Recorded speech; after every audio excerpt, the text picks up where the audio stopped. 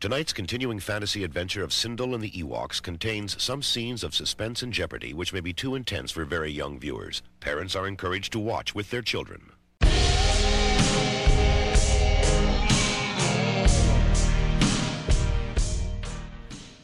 Welcome to The Proletarian Contrarian, the podcast where we reevaluate bad films through a leftist perspective. I'm Nick. And I'm Lewis. And we have another Ewok movie for all you special fans. Yeah, so thanks for being a patron. It's really awesome of you to give your money to us while we just totter through talking about movies. We do it so you don't have to, folks. But we also do it so when we find good shit, we can truly recommend it. Yeah. Such as is the case here. As is the case here with the Ewok Adventures #2, Battle for Endor, made just the next year in 1985. 84. 84. No, 85, you're right, because 83 was Return of the Jedi. 84 was is Caravan. Caravan of Courage. 85 is Battle for Endor. Yeah, this movie is. I had seen Caravan of Courage as a child, but I had never seen this one. And my only memory of Caravan of Courage that persisted to today was the Failson Mace. So this movie immediately gained my love when it kills Mace in the first 5 minutes. Yeah, so this film takes place canonically 6 months after Caravan of Courage. The Tuwani family is getting their spaceship up and running so they can leave Endor. But out of nowhere, there is a attack on the Ewok village by the Marauders, these space pirate, space orcs, basically. They're literally just orcs. It's kind of shameless, but I don't mind. Yeah, no, I mean the costumes are great. They're a barrel of laughs later on in the film. Yeah, that's a good term for them. So the Tuwani family is killed, except Sindel. Sindel lives. Yeah, it's crazy. The mother dies off screen. Yes, we do see her lifeless body. Mace is trying to protect her. It's a production assistant in the costume. Most likely. And then, Mace, he actually dies off screen as well. He takes his mother's lifeless body into a hut, and then, the Marauders, shoot a bomb into the hut. See, what's crazy to me, because we're insufferable pedants, we read the plot summaries to these movies before we watched them, to every movie before we watch them. But I had thought that I thought the whole family was going to be killed off screen because they couldn't get the actors back or something. But they get that kid back, and they give him a few lines, and they give him an action scene where he shoots some of the Marauders, but they kill him. Yeah, so they do get the same actor for Mace, for Sindel. Now, again, I don't think the mother, it doesn't matter because she's just a lifeless body. Right. But we do get to see the father, and he's actually played by the principal from The Breakfast Club. Yes. Who's a different actor than the original. Different actor than the original, actually does a better job at line reading. Yeah, because he's somewhat of a famous presence in the Breakfast Club. He was a very big 80s icon, I guess. Yeah, exactly. But it's it's just hilarious. It's wild. It's just wild. Yeah, I don't think they kill any Ewoks. We don't see any Ewoks die in. No, especially not the main Ewoks from the previous film. Right. Wicket's father is captured along with ostensibly Wicket's brothers, and Wicket and Sindel. They're all captured by these Marauders. There's the main Marauder. Is it King or something? Yeah. What is his name? King Tevek? Turok. Turok the dinosaur hunter. It doesn't matter. He's an orc. He's an orc chieftain. Yeah. He has a sword. It's yeah, cool. Exactly. Orc chieftain with the sword. The only one who speaks English, basically. Barely. Yeah, barely. He's another one where it's really hard to understand anything he's saying. Although he does do a better job than Mace. I was also getting a little bit of Planet of the Apes vibe from him, the way his hair and his beard. Yeah, that's true. Dr. Cornelius vibe a little bit. But very, very, very Dr. Cornelius crossed with a gremlin. Yeah, for sure. And then there's a humanoid witch. Right, and she canonically in the expanded canon, it's explained that she's a Night Sister from Dathomir, meaning she's a Force-sensitive dark side user who isn't strong enough to be a Sith. So that's how like they shoehorn this movie into the greater continuity. But she's in effect, she's literally just an evil sorcerer. That's all. That's like what it is. Yeah, she gave me like big like Susie and the Banshee vibes. Actually, Yeah. A little bit like Elvira, Yeah, Mistress yep. of the Night or whatever. definitely. She has like this like very busty like breastplate. Mhm. Really, And she has like the Susie hair. yeah. The Susie kind of Elvira hair. Yeah, And that really comes out when she shapeshifts into a raven often. right. Yeah, just it's a wild character, really. It's a wild movie. It's a wild movie. The first one, the Caravan of Courage is like more coherent and is more of like a standard fantasy adventure, but there's like more going on in this one. Doesn't necessarily like kind of gel in the same way, but like it's just like crazy. Yeah, they do travel around more. Like, I mean, for a previous film called Caravan, yeah, they do go from place to place, and there's all these different biomes. But I feel like we even see more of that in this film, and there is more action adventure. There's more claymation and like practical effects. Pratfalls and battles. There's a battle at the end. Yeah, there's a big battle. The at the titular end. battle. Yes, the titular battle for Endor. You all thought that was in Return of the Jedi. Actually, Aha. that was the Battle of Endor. Oh, Not Battle for it, because they weren't fighting for Endor. It just happened Right. at Endor. Oh well, yeah. Well, that's piddles compared to this Very fight. much to have, my young Padawan. You have. But this is basically, yeah. That we'll talk about it later. But it's basically like where the Ewoks become battle-hardened soldiers, guerrilla fighters. we have a pretty galaxy brain political allegory for this too, which you can get to. But yeah, so Sindel and Wicket and all of the Ewoks get captured, and they fucking murder the rest of the Swannies, and they're being carted around. It's kind of cool. It's like this covered wagon, but the spars for the coverings are like the ribs of a giant animal. So it's like very very schlocky D&D stuff. Again, these marauder creatures are literally just orcs with blasters. But Tawani in Wicket, who's the smallest Ewok, Sindel in Wicket, who's the smallest Ewok, are able to escape because the Ewoks like pull up floorboards from the wagon and they run away. Two of the marauders chase Wicket and Sindel, and they chase them to like a cave, and they die because they just fall off the side. Yeah, we should say also that the covered wagons they're pulled by like these like piranha claymation monsters. Yeah. They look like the body looks like a piranha body, like a piranha face and piranha mouth, but then it has like little T-Rex arms, and in the back it kind of has like elephant legs.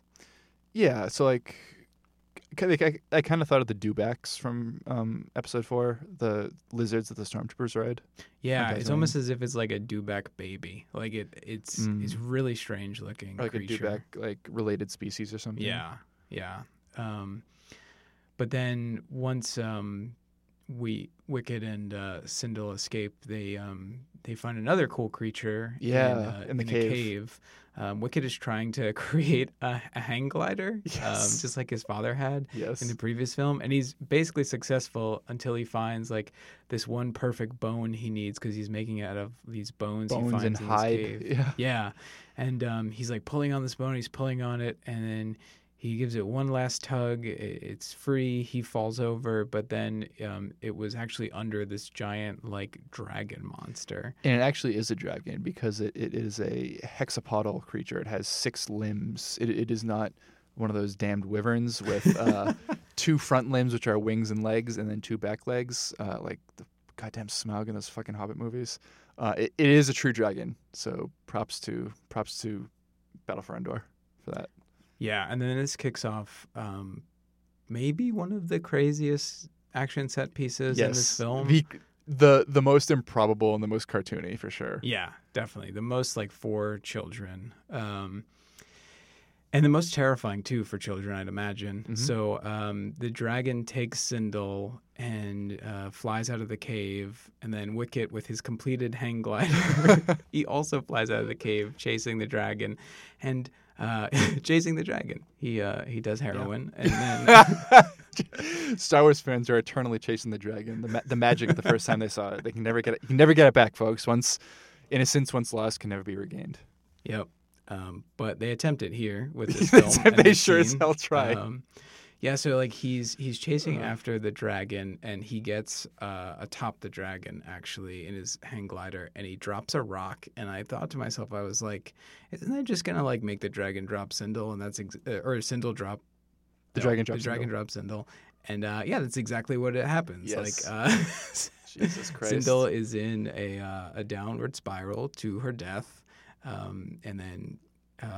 Because Wicket is expert hang glider, he's able to pick her up. But actually what happens is he gets under her and her feet just like come through the hide. Yes.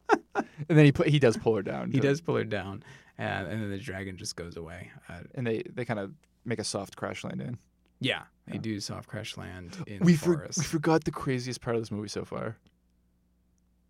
What's the craziest part of this movie? Oh, come on, Sindel. Wicket Oh my God, talks. that's right. Yes. Wicket speaks accented English, like straight up. He says like full sentences. Yeah, it's like, kind of like pidgin English. It's rather unfortunate. It's my least favorite part of this film. My favorite part is Mace dies. My least favorite part is that Wicket speaks English. Yeah, they just eschew the whole voiceover. They didn't want to pay Burl Ives, Right. thousands of dollars. So they said, we'll just have Wicket speak English. No other Ewok speaks English. They get a few words here and there, but they don't speak basically full sentences the way Wicket does. And I mean, in the Ewok cartoon that comes out after this, Wicket, all the Ewoks speak English, but like that makes sense because they're talking to each other. And Wicket does learn a few English words in the first one. So like in Caravan of Courage, like Sindel teaches him like, oh, starship crash, or star cruiser, and he says that over and over and over in a scene. But like so there, I guess you could say like, oh, he started learning English in the first one, and then he kept learning English all the way up to the second one.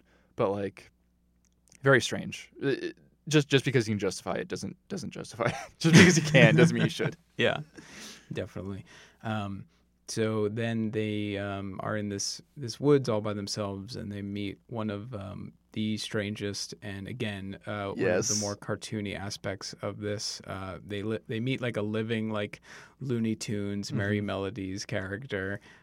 Teak is his name. He's like this little white furry Gopher, gerbil, yeah. bunny teddy bear creature who has like super speed, and he just like speaks in little chirps and chitters. Yeah, it's maybe that's one of the reasons they gave dialogue to Wicket to like further differentiate him from Teak, who doesn't speak Yeah. English. That's possible. He doesn't even like learn any words. No, he just like gibbers and like it's like chipmunk sounds. Yeah. So, yeah, at first, like, he's throwing rocks at them, and he's just, like, running around from tree to tree, just, like, hitting Wicket in the head. And then, like, Wicket grabs a stick, and he's about to, like, beat the shit out of him. Yes, Wicket's hardcore in this movie. Yeah, and Sindel is like, no, he's our friend. He's nice. And he And- does actually help them out. He shows them this, like, random hut in the wilderness. And the hut's pretty cool. It really gave me vibes of like Fern Gully or it's not Rankin Bask, but the Hobbit cartoon, like that kind of like very whimsical fantasy art. That's what the hut reminded me of. And inside the hut, there's like a high tech stove, which is I don't know. It was a cool blending of like, oh, Star Wars. Maybe this was like a crashed engine that became the oven and the chimney for this hut, which otherwise looks natural. Yeah, there's a lot of stuff like that throughout this hut, and but there's like weird like Earth artifacts as well. There's like a scale at one point, like like the classic like scale that like Lady Justice holds. Yeah, and there's like a mesh a mesh light bulb holder. Oh yeah, Like that goes like a metal grate for a light bulb that goes in like a submarine or something. I don't know. It stood out to me. And then they meet the they're like, oh, this hut is where we can live. It's very like childish, like, oh, our speedy friend brought us here, and like we can live here, and we can like make food and clean up, and we can live here. But then the owner of the hut comes back. Yeah, and this is actually the actor who had top billing for this film. Yes. It is Wilford motherfucking Brimley. Hell yes. he plays the old man in the mountain. He plays Grizzly Adams. Yeah. So most of you would probably know him from the diabetes commercials. And meme. What's that? And the meme. Yes, and the meme, of course. And then The Thing. He's in The Thing. He is is he the main doctor in The Thing? He's one of the main characters. Yeah. I mean, spoilers for The Thing, a movie everyone listening to this should have seen. But yeah, he plays arguably the first one who's infected, but like he's the one that's building the spaceship in the hut, and he's like the last thing that needs to be killed. Right. Yeah. So that is why he got top billing. Yeah. Because he's actually been in other movies and things Yes. before anybody else in this film. And he arguably has the most lines and the most screen time and screen presence, honestly. More so than Mace in the first one. More so than Mace in the first one, definitely. He has probably like the best character arc in this film as well. Mm-hmm. Just all around a really, I was surprised how like well-rounded this character was. Yeah, so is I. His name's Noah. Yeah, his name is Noah. He had previously crash landed on Endor as well, just like the Tawani family, and he's lived there ever since. He said he was a young man when he crashed there with his friend Silak. Yeah, Slavoj Silvio. Žižek. Slavoj Žižek. So he's kind of the fail son of this episode. He gets, kind of a redemptive narrative. Yeah, he's a possible vision for a fail son redemption arc. Yeah, exactly. The only thing about him that I didn't like is that he wore glasses. Oh yeah, which is very off-putting. Like glasses in Star Wars is very. At least give him like high-tech glasses, kind of like they do for Data in Star Trek: The Next Generation. Not necessarily those, but like something that looks high-techy for like a Star Wars vision of what glasses would look like. Yeah, for sure. His clothes are just weird in general. Like he has this like deer stalker / trucker hat that he wears. Yeah, we first thought it was like a cap, like a trucker cap. Yeah, which would have been super, super disorienting. Yeah, it has like that really, high and wide top, but then it has like the flaps that a deer stalker hat has. It's great. You just have to see it, folks. Yeah. But yeah, so he at first is gruff. He's like, "Oh, what are you doing here, you little thieves, little scavengers? Get out! I'm not going to give you any food." And then he inevitably warms up to them, and he treats them with kindness. He tucks them in his bed at night. He gives them food. It's very, what was that movie that George Lucas saw that he based this off of? Heidi, yeah. So he was apparently George Lucas was like watching the movie Heidi with Shirley Temple with his kids. So this confirms your Shirley Temple theory. Yeah, it has basically confirmed my Shirley Temple theory that that was his inspiration. But specifically for this one, because Heidi, I think lives with Grizzly her Adams' grandfather in a mountain in Germany. I don't really know that fucking story, but it is a shaggy headed Moppet child who lives with a hermit, and I think that character is orphaned as well, just like Sindel is. Mm-hmm. So yeah, after that we get a few scenes of them like living together in domestic bliss. They play music and they dance around. It was really cute. Yeah, they have like a pan flute, but it's not just like Yoda's, little pan flute. Teak plays like this like kind of space pan flute that has like the usual like pipes facing down, then like these pipes facing sideways, and it's like all metal and Wicket's shiny. Wicket's banging on the stove with a ladle to play the drums, and then Sindel's like jumping around. It's charming, honestly. Like it's like a song, and then Sindel sings a song for him later. It's like, I don't know. It's very, very simple stuff, very like basic stuff for little kids, but it wasn't ineffective. I'm not a psychologist or like I haven't studied therapy or anything like that. But I feel like this movie can be shown to children who have like dealt with a loss in their life. Yeah, because a lot of the dynamic between Noah and Sindel is like Noah helping her grieve without telling her like just stop. Like right. he's it is very healthy. He's like, yeah, like tell me about them. Like he doesn't like tell her not to be sad. He's like, you can be sad, but you can also be happy too.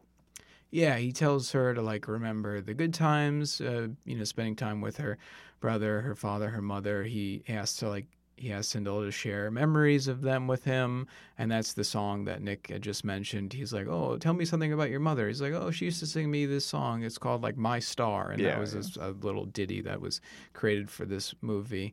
And then he's like, "Well, you don't have to forget about them. They'll always live like in your heart. You know, you always have these memories of them." Mm-hmm. But yeah, I know that scene is really just touching and well done, and yeah, it's unexpected. Yeah, but it's very like unexpected. it's just good. Yeah. Just good, folks. So yeah, we intercut with this, we find out that the King Orc shaman guy and his sorceress lackey had brought the Ewoks back to a motherfucking castle. This is like the first castle. Yeah, like Vader's castle on Mustafar is all cool. We see it in Rogue One. It's blah blah blah. It's really badass. But this is the first motherfucking castle in Star Wars. It's not like inspired by like a monastery castle, kind of like Jabba's palace. Like it is a straight up like stone castle, and the set was probably from something else, but or maybe they repurposed the set somehow. But yeah, the orcs live in a castle, and they captured the teddy bears inside, and they got to save them. So. Yeah, it's great. Again, as I mentioned in the previous episode, big labyrinth vibes. Really, like with his throne and like all the orcs around him, it did feel like Jareth and the goblins. And yeah, again, like the orcs are just doing like crazy shit throughout this scene. Like there's, I don't even understand what it is, but like it looks like they have like a hot pot, like you would eat like food on, and then they just pour like water onto it, and it like just sparks and fizzes, and like one of them falls off their chair, and the other one's like laugh at him. It's like it has some Gremlins vibes to it as well. One of them's banging like two like mugs together, so mugs on the table, just like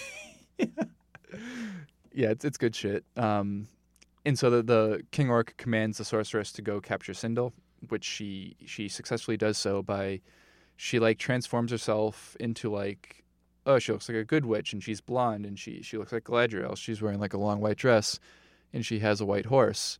But then she starts singing a song, which draws Sindel, who's walking in the woods, to her. When Sindel gets too close, the sorceress changes back into her evil Elvira vampy self, and the horse turns into a black horse, and so she captures Sindel that way. Yeah, and then this precipitates Wilford Brimley, Noah, Wicket, and Teak to kind of prepare for war, to prepare to storm the castle. Wilford Brimley like changes his clothes into like what looks like a tarp, basically. With like these like clips, these very like plastic human like earth clips. That was baffling to me. And he has like this giant staff that has like a cat head on top of it. Yeah, it's like a Radagast the Brown staff. Yeah, he's got a blaster and he's wearing his tarp and he runs off with these two furry animals. Yeah, so they get to the castle and he actually only uses the blaster as a grappling hook. Like, we find out that that's what the blaster is. It's a grappling hook. It's kind of cool the way they do it. Like he shoots the grappling hook up, and then Teak climbs up the grappling hook at super speed, and then Wicket climbs up. And then another orc comes along, but they hide.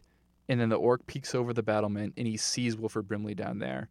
And the orc is about to shoot him, but then Teak and Wicket hook the grappling hook onto the back of the orc's belt, push him off the edge, and because the rope had looped around the crenellation, the falling orc pulls Wilford Brimley up like an elevator, and he gets up, and that's how they infiltrate the castle. It's like really imaginative and like cartoony action set piece. Yeah, no, a lot of this film has a lot of like classic, Hollywood, like silent film, like slapstick kind of elements to it, and I really appreciated that. So yeah, then the rest of this scene is the Wilford Brimley, Noah, Teak, and Wicket like sneaking in to free the Ewoks who are imprisoned, and they actually do the like 3 kids in a trench coat gag. That's how they sneak. That's how they sneak through the orc dining hall. Yeah, they just And it works. and it works. And then there's a funny moment how Teak gets the keys. He tries to get the keys off this orc, but then like the orc like sits on his hand. So he's able to get the keys, but he can't get off. So what he's able to do is he gets these two orcs are playing cards or some kind of card game. So he like sneaks one of the cards into the orc's sleeve. So when he like starts pounding and saying, "Oh, I won," the other orc notices like this card fall out, and the two orcs just shoot each other. And they shoot each other. It's legitimately funny and like good and like a neat like way to get around the guards too. Yeah, exactly. So then they let everybody out. They let all the Ewoks out. And Sindel. And Sindel, actually, Wicket is about to let the evil sorceress lady out. Yeah, because Orc King and her have like a fraught relationship, and he's like, "I'm gonna throw you in prison." Yeah, he throws her in prison, and Wicket's about to let her go, but then Sindel grabs the keys from her and says, "No, she's evil," and like throws the keys down a grate so they can't even let her out. Yep, that's pretty good. And the craziest part of this scene too is like the Ewoks just like take up arms. They just take guns from the they dead just grab orcs. guns from the dead orcs, and like Wicket like. This is like his first kill of like a sentient creature. He just like murks an orc. He just actually, he's the person who throws the orc over the parapet. So, yeah, him and Teak push the orc over the parapet, and he falls into the lake and he dissolves. Yeah. That's his first death. Yeah. That's his first kill. First of many. Yeah, first of many. In this scene, he's just like shooting people left and right. Him and his dad, I think, are just like shooting people left and right. And then Noah and Sindel and the other Ewoks escape. He explodes. He has a grenade with him. He blows up a hole in the wall, and then they have another grappling hook, and they slide down. Yeah, so then the orcs like chase them through the plains and chase them back to like the Ewok village. Well, not the Ewok village. They go to Noah's crashed starship. Yeah, Noah's crashed starship that he's fitted with like traps all around it, basically. And I guess we forgot the whole inciting incident of this fucking movie. Oh yeah. But the reason the orcs attacked and killed the Tawanis is because they wanted the power source from their crashed spaceship. They probably thought it was like the Orc King's like, it's magic, it's power, blah blah blah. He's like a savage, barbarian stereotype. But when he captures Sindel, when the witch captures Sindel, she also captures the power source. So that's in the jail with them, because the Orc King wants Sindel to get it to work, but she doesn't know what the hell he's talking about. So when they escape, Noah grabs the power source and brings it back with him, and then he plugs the power source into his ship, and he's like, "Hold him off while I get the ship booted up." Thus starts the battle for Endor. Yeah, so the Battle for Endor is crazy. It's like this is where the Ewoks cut their teeth on being guerrilla fighters. Hell yeah. Our read of this is that, because a lot of people always say like the Battle of Endor in Return of the Jedi is like the Viet Cong fighting the Americans, the Empire. Our read of this film is that it's the Viet Cong, but they're fighting the French colonists. Yes. So it's the first Indochina War, actually. And that even makes sense because the Marauders were occupying their planet. Right, exactly. Yeah, hell yeah, this totally holds up. The Ewoks are great. The Ewoks are the Viet Cong. Wicket is Ho Chi Minh. He is. He totally is. Yeah. But it's nuts. Like, they do a lot of stuff that we see later. Like, they're swinging off of vines. They're using booby catapults. Traps. They're using booby traps. Eventually, Wilford Brimley gets his starship up and running. So then fucking murders the Marauders with his blasters, his gun. Yeah, he has a gun that he's manning. Teak is manning a gun, I think. Yep. And then I think it's Wicket's two brothers. One of Wicket's two brothers, or both of them. They're doing it together because that's right. They're manning the turrets and they're just mowing down. Yeah, they're just mowing down the Marauders. And then the climax of this scene is Wilford Brimley versus Orc Chief Tain. Yeah, because Orc Chief captures Sindel and he's like, "You give me power source or I'll kill her." Yeah, and then they start fighting with Orc Chieftain has this gigantic curved sword. Yeah, hell yeah. And then, as we said, Wilford Brimley has a stick. stick. They have a sword fight. Yeah, they basically have this sword fight. He does actually like damage the stick a bit. He chops that like cat head off of it. He chops it in half a couple times. Yeah, he chops it a couple of times. Actually, he gets the best of him because I mean, like Wilford Brimley, he's not a fighter, folks. Like, He's a lover now. he's a lover. And this is the ending to the Orc Chieftain is like kind of convoluted. He steals at one point this like ring from the sorcerer's transformation ring. Yeah, this transformation ring, and he like has it on like his breastplate or something. Well, he lets her transform into a raven to find Sindel to find them all after they escape the castle. Right. But then he takes it back from her, so she's stuck in raven form. Yes. And then he keeps it on a necklace, and then he's about to he cuts off Wilford Brimley's staff. He cuts it in half, and he's about to stab him. And then who takes the ring? Does Teak take it from him, or does Wicket? They don't actually take it from him. What happens is it's like on the Orc Chieftain's like. Oh no! Yeah, that's right. It maybe falls, and one of them takes it from him. I think it's Wicket. I think Wicket slings him with his slingshot. Yeah, and then does it hit the ring? And like yes, and then it falls off. It's convoluted. It's really weird because then when the ring falls off, he like turns into he gets petrified. He turns into stone. Yeah, it's really strange. Yeah, it's strange. It looks cool though. Like when he becomes like this petrified mass that's like smoldering. He dies. And then, like, they're just able to live happily ever after, basically. The Ewoks get their village back. And Teak moves in with the Ewoks. Teak moves in with the Ewoks. Although it's a somewhat sad ending because Wilford Brimley, Noah, and Sindel, they get on the Star Cruiser and they go on to a better life somewhere else in the galaxy. And I think actually you had told me this, that in the expanded universe, Sindel like becomes a journalist on Coruscant. Yeah, there's StarWars.com was doing this thing where like they would release like HoloNet news briefs, and all the news briefs would be like written by tertiary expanded universe characters, and some of them were the byline was Sindel Tawani. So like she's established, like she has like a successful life, and she like has a cool career and stuff. Yeah, so somewhat of a bittersweet ending, but it works out for everybody. I'm sure she visits them. She's like, I'll come back and visit you. Yeah, so we can hope, or one day you and I can can make the third Ewok film, like Return to Endor, or I don't know. It could happen. A grown Sindel comes back to see her friends again. Hell yeah. So the workers of note for this one.